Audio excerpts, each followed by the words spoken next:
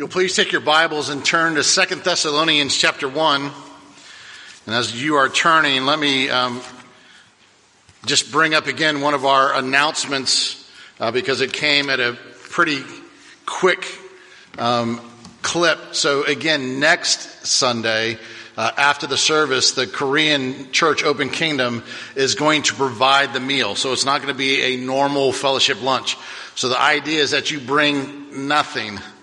And they will do the whole meal, and the purpose behind that is they want to do a fundraiser. So they're asking for donations. So if you stay next week, please do so. They would love that. But you don't have to bring anything to the meal. They provide everything, and then simply you would provide a donation to help them cover the costs and as they proceed to go down to Haiti. And so again, this is happening pretty quick. We understand that, but it was they're looking to go down, at least Paul go down in March. And so they needed to do this in a pretty quick fashion. So sorry for the short notice, but it is what it is. And so again, please, hopefully you've heard me. Next week, if you bring food, we'll put it out, or you can take it home or actually go out and sell it, whatever you need to do. But the Korean church will be providing it for us. So please be aware of that. So 2 Thessalonians chapter 1, we're still in chapter 1, but we're going to finish it up today. Again, we need to remind ourselves of the context of why Paul is about to give this prayer in verses 11 and 12. So the context is this: in the midst of persecutions and afflictions, both within the church and outside of the church, the Thessalonians are growing in faith and they're growing in love for one another. And so last week we looked at the one verse, our verses 5 through 10, but it's one Greek sentence. And so we looked at it and we kind of unpacked it because there is coming a day where Jesus is going to come back and everything's going to be judged. And so either we're going to be judged by our works, which sends us to heaven, or we're judged in the Lord Jesus Christ that allows us to receive his righteousness. So in the midst of those persecutions and afflictions, it really does show us that we are the sons and daughters of God, and therefore we're a part of the body of Christ. And so we can rejoice that God is continually changing us to look like his son. So that's the context of the prayer that you're about to read from Paul for the Thessalonians, verses 11 and 12 this morning. To this end, we always pray for you that our God may make you worthy of his calling and may fulfill every resolve for good and every work of faith by his power, so that the name of our Lord Jesus Christ may be glorified in you and you in him, according to the grace of our God and the Lord Jesus Christ. Let's go to the Lord in prayer now. Heavenly Father, as we speak of prayer, Lord, we know that this is one of the greatest things that you've ever given to us, the ability to communicate from the Creator to the creation and back again. So, Father, truly give us eyes to see and hearts to understand. Lord, let us truly soak in what it means to be your children, and you being our loving Father who continually establishes us in faith and in love. And so, Father, we do pray that you would make us look more like our Savior today than when we came. For we do pray this in Christ's holy name. Amen. So the first thing we're going to see is that there's the words always praying in regards to this intercessory prayer. So the first thing we have to understand, it's a way of life. It should be prayer for us. It should be a way of life. And sometimes, if we're honest, a lot of us struggle. But I think sometimes we get caught up in thinking of prayer as being something different. And sometimes it becomes a thing that we just check off. And if prayer has become that for you, I hope today will help change that. Because the idea is that it should be something that permeates everything that is about us. And so the first thing we're going to look at is that Paul teaches is that it's unlimited. Now, what do I mean by that? Well, it means that we can have teaching times. I can be preaching to you. We can have times where we are talking to one another. We can have time together. But all of that time is limited. It's only prayer that is unlimited. Prayer you can do at any time, in any place. And so even though Paul is no longer with the Thessalonians, it doesn't mean that he still doesn't have a ministry to them. He is praying for them in an unlimited manner. And so he runs to God, who is the one who brings about change. Paul's not the Savior to the Thessalonians. Jesus is. And so it's with that understanding that Paul continually goes before God and he prays for them in an unlimited manner. Not only is it unlimited, but it's unified. It's in God. And again, Christianity is the only religion where we have a God who is a tender, caring Father. All other religions you have to earn. All other gods are tyrants. Jesus brings us to the God, the Father, who is a loving and tender Dad. And as such, we're unified in the family. And so when we go in a unified manner, when we pray for one another, we're praying, listen, not as a wishful concern. It's an act. We're asking God to act. So when we say things like, I hope the kids arrive safely home while they're driving the car, that's not a wish. What we're doing is we're saying, God, please make them aware of the situations. Please don't allow them to be looking at their cell phones. Please don't allow them to be distracted. Lord, please let them be aware of the surrounding situations they're in with the weather. Lord, please let the people around them be more aware of the things. God, you act on their behalf. It's not just a drop in a coin in a wishing well. And so we have this ability to go to the Father and say, God, we want you to act in this reality of where we are as your people. And so we also have it always at our disposal. We should be constantly in prayer. Constant. And so it affects not just our future, but it affects our present and our future lives. Every bit about our lives should be affected by prayer. And so this is how he begins. He's saying, hey, I always pray for you. Now, we do need to kind of understand what is the purpose of prayer. Now, we need to understand because there is such thing as mistaken prayer. What do I mean by that? There are people who sometimes pray wrong prayers. Okay? It doesn't mean that they're not well-meaning, but sometimes, like if you pray that everybody wins the lottery, that's a prayer that doesn't make sense. God, I want everyone to be happy in the world. How do you figure that? How do you answer that?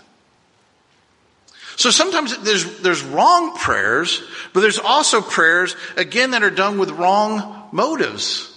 Look at James 4:3.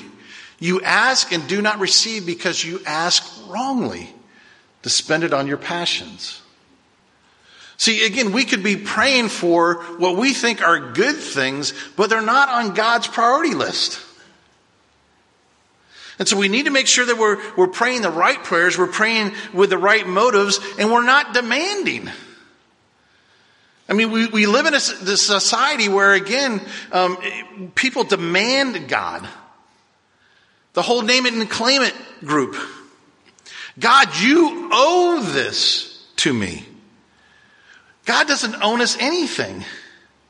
And so the reality is that we have to be mindful, are we saying the right prayers? Because when we're saying the right prayers, it allows us to discern God's will. That's what we're trying to do. It's communication with the Father. And so when he puts us in difficult situations, remember, it's a loving dad who did that.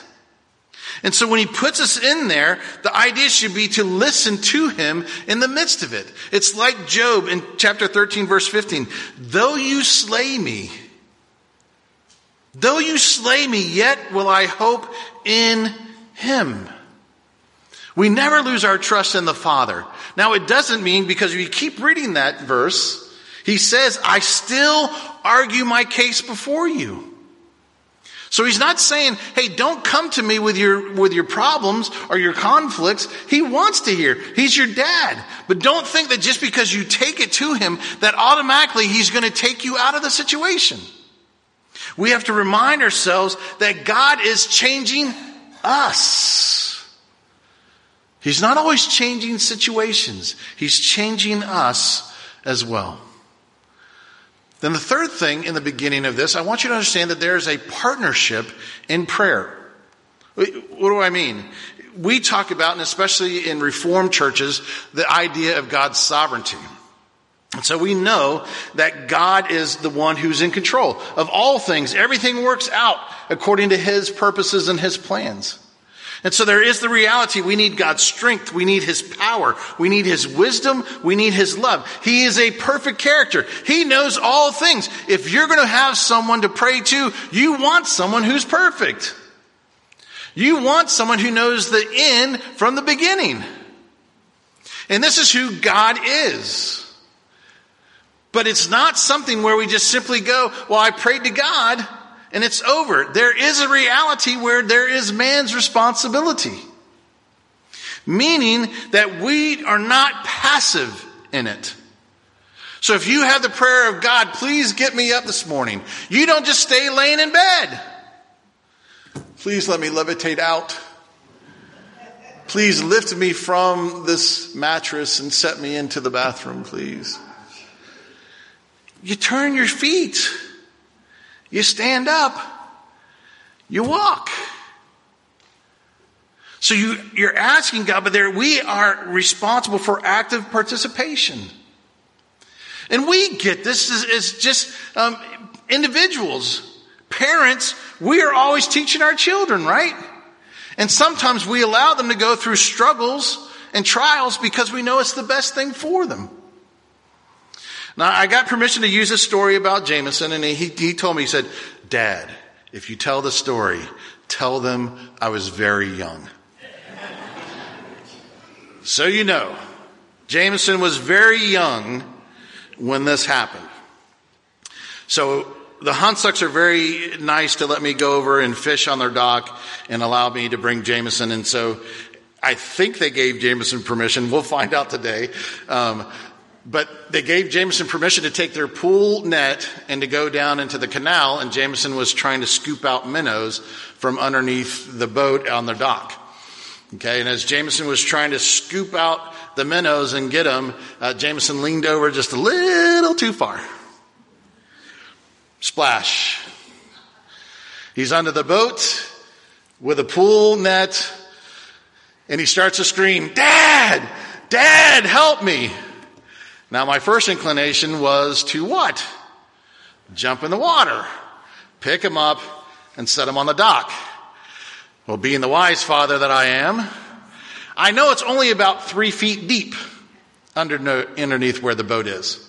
So I asked Jameson the question, are you okay? Yes, Dad, help me. Yes, Dad, help me. Are you okay? Yes. Then stand up.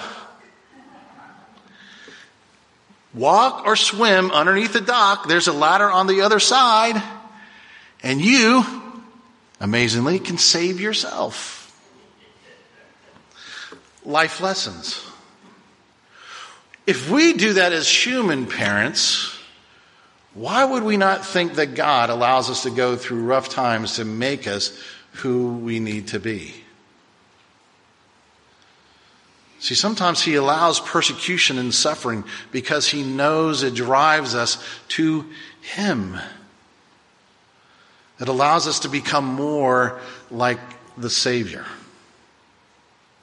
So there's the setting of we always need to be praying. The second thing is that Paul goes to prayer requests. Now, the first thing that Paul prays for is that we are worthy, that we might be worthy of the call that we have received.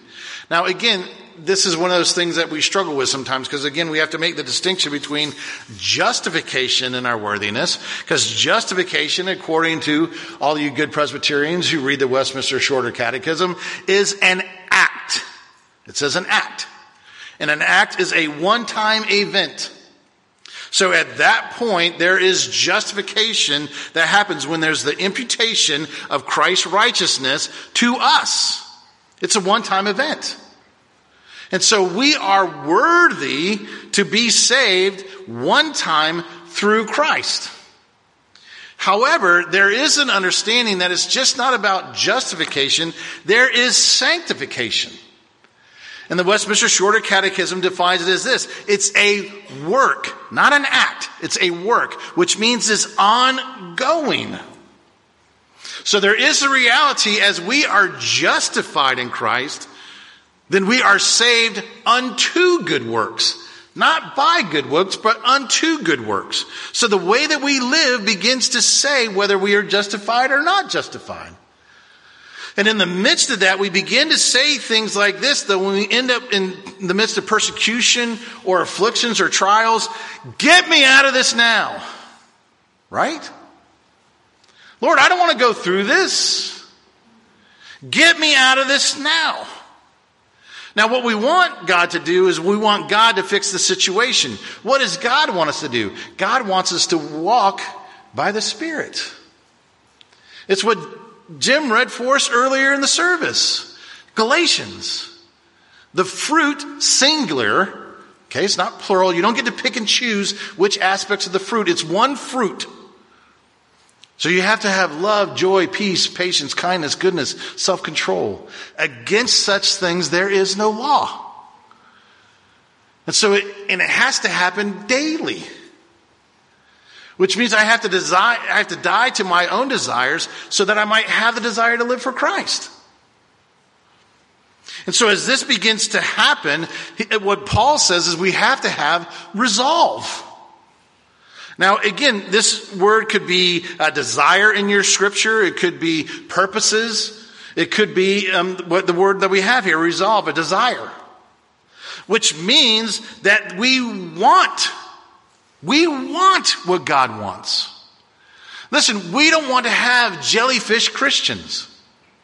What's a jellyfish Christian? A jellyfish Christian is someone who's just carried by the current of the day. Jellyfish can't steer themselves. They float. And so they float wherever the current takes them. So they don't get close to the beach over here when you go and see those Portuguese man of war. They didn't sit there and kind of steer their way into the beach. They get caught up in the current. And all of a sudden they get washed up in the sand and they sting you. But they didn't make any decision in that. God says we have the opportunity to have a desire for God's will. Which means it's not our selfish agendas that we look for. It's for God's will to be done. And when we do that, I think we need to be very specific and we need to be very direct. God's not looking for us to be wishy-washy. He's not looking for us. He wants us to be direct and specific in our prayers. And when we do that, what happens is we start to see the good. And not only that, he says, I want you to have the last thing, the third thing of the prayer, have works of faith. Now this flows from faith. Write this down because it's too long of a passage, so write this down in your notes. James 2, verses 14 through 26. James 2, 14 through 26. What good is it, my brothers, if someone says he has faith but does not have works? Can that faith save him? If our brother or sister is poorly clothed and lacking in daily food, and one of you says to them, go in peace, be warmed and filled, without giving them the things needed for the body, what good is that? So also faith by itself, if it does not have works, is dead. But someone will say, you have faith and I have works. Show me your faith apart from your works, and I will show you my faith by my works. You believe that God is one, you do well. For even the demons believe and shudder. Do you want to be shown, you foolish person, that faith apart from works is useless? Was not Abraham, our father, justified by works when he offered up his son Isaac on the altar? You see that faith was active along with his works, and faith was completed by his works. And the scripture was fulfilled that says, Abraham believed God, and it was counted to him as righteousness. And he was called a friend of God. You see that a person is justified by works and not by faith alone. And in the same way was not also Rahab the prostitute justified by works when she received the messengers and sent them out by another way? For as the body apart from the spirit is dead, so also faith apart from works is dead. So it means that what Paul is praying is that there needs to be a flowing of the Spirit. It flows, and what it flows to is it means we need to make sure that we have kingdom eyes. What do I mean by that? Every time that you encounter a situation, you said, why does my loving Heavenly Father, why has He put me in this situation? That's a question you should ask. Why has my heavenly loving Father put me here? When we begin to do that, we should also remind ourselves, again, by our actions, by our history, by the faith in the Scripture, knowing that God is always faithful. He never leaves us or forsakes us. We learned that a couple weeks ago. Remember with Hein, who's in the prison latrine? And God sends him the right Scripture at the right time. And so God speaks to us and He says, I have the faith for you. I give you the ability to do what you need to do. And what happens is you begin to have spiritual fruit. You begin to love people that you didn't like before. You begin to have joy in situations that typically would have made you very angry. You begin to show loving kindness to those around you who you typically would have cut in line before. See, it's not in our natural instincts to do the things of the fruit of the Spirit. It's not. Just go out in the world and see how quickly you nice Christian people can become very vengeful and angry and cut people off and show digits that you shouldn't be showing and saying words that you shouldn't be saying. Me as well. It's when we stop and say, God, by your faith, God, you got to give me a love for these people. Because in my own power, I can't do it. And when we do that, when we begin to have those kind of requests for ourselves and for others, the reality is here's the results. That the Lord would be glorified. See, here's the reality. Our actions reflect upon the Lord. So again, if we are living in such a way that we bring shame, listen, this is what Romans 2:21-24 says. You then who teach others, do you not teach yourself? While you preach against stealing, do you steal? You who say that one must not commit adultery, do you commit adultery? You abhor idols, do you rob temples? You who boast in the law, do you dishonor God by breaking the law? For as it is written, the name of God is blasphemed among the Gentiles because of you. See, it's one thing to talk a great game. Again, we always say, but you got to walk the walk. And so the reality is, by the way that we live our lives really does reflect upon Christ. It's why people start saying, I mean, Chris and I, when we go to the Mexican restaurant that we go to, and we were talking to the owner, and she was very clear, I don't go to church. Well, why don't you go to church? Hypocrites. They cared more about what I was wearing than me coming to church and meeting Jesus. Bless you. So there's the reality that again, we can't do this in our own power. That's where it drives us back to Christ. It drives us back to prayer. God, I want to kill this person.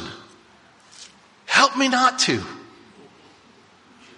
And Lord, not only not help me not kill them, let me love them.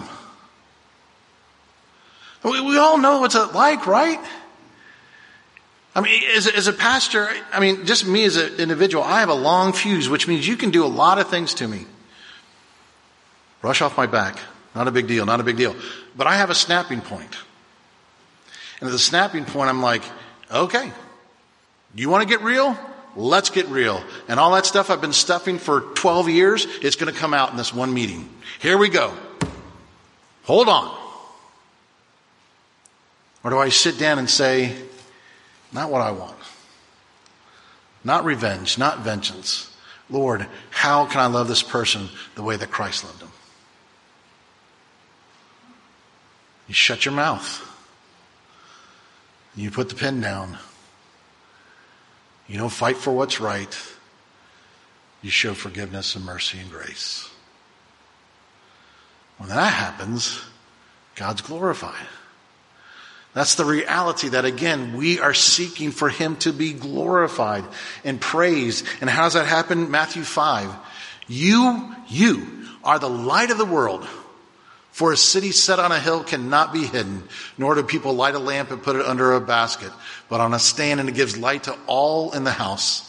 In the same way, let your light shine before others, so that they may see your good works and give glory not to you,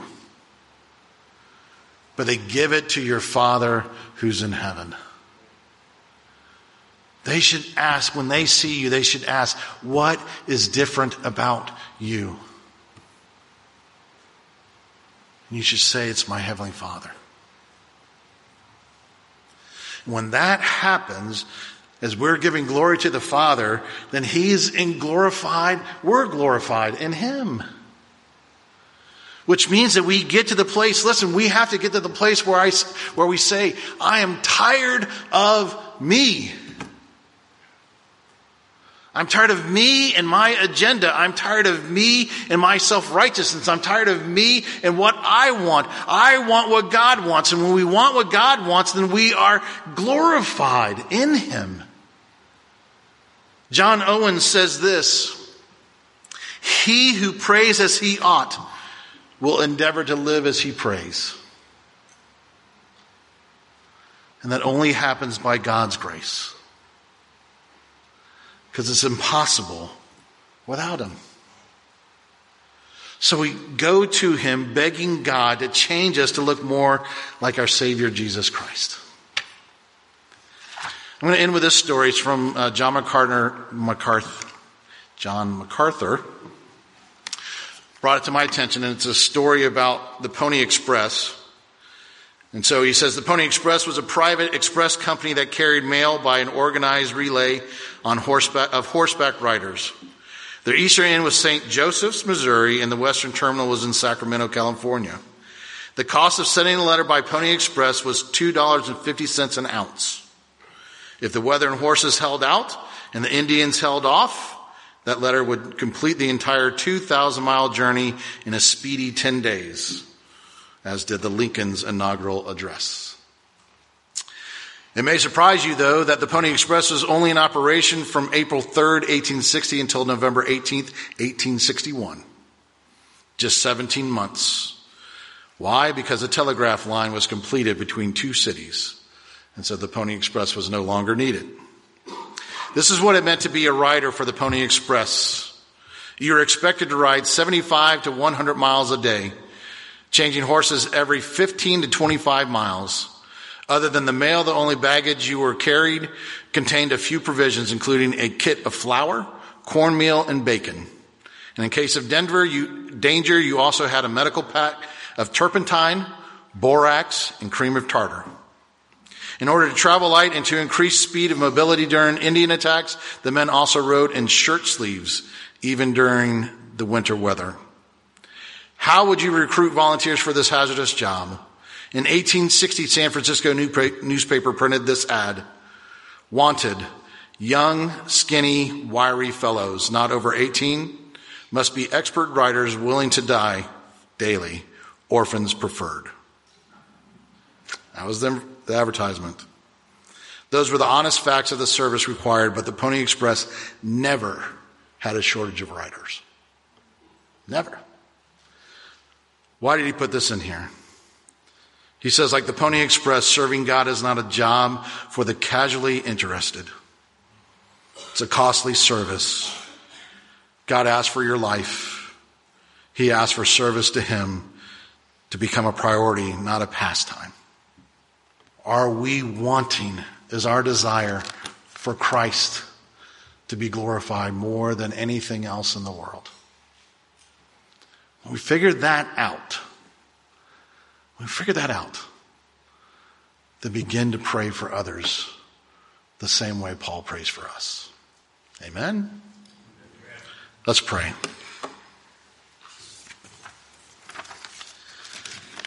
Heavenly Father, I am so grateful that you've given us the power of prayer because, Lord, it's not about pastors or missionaries.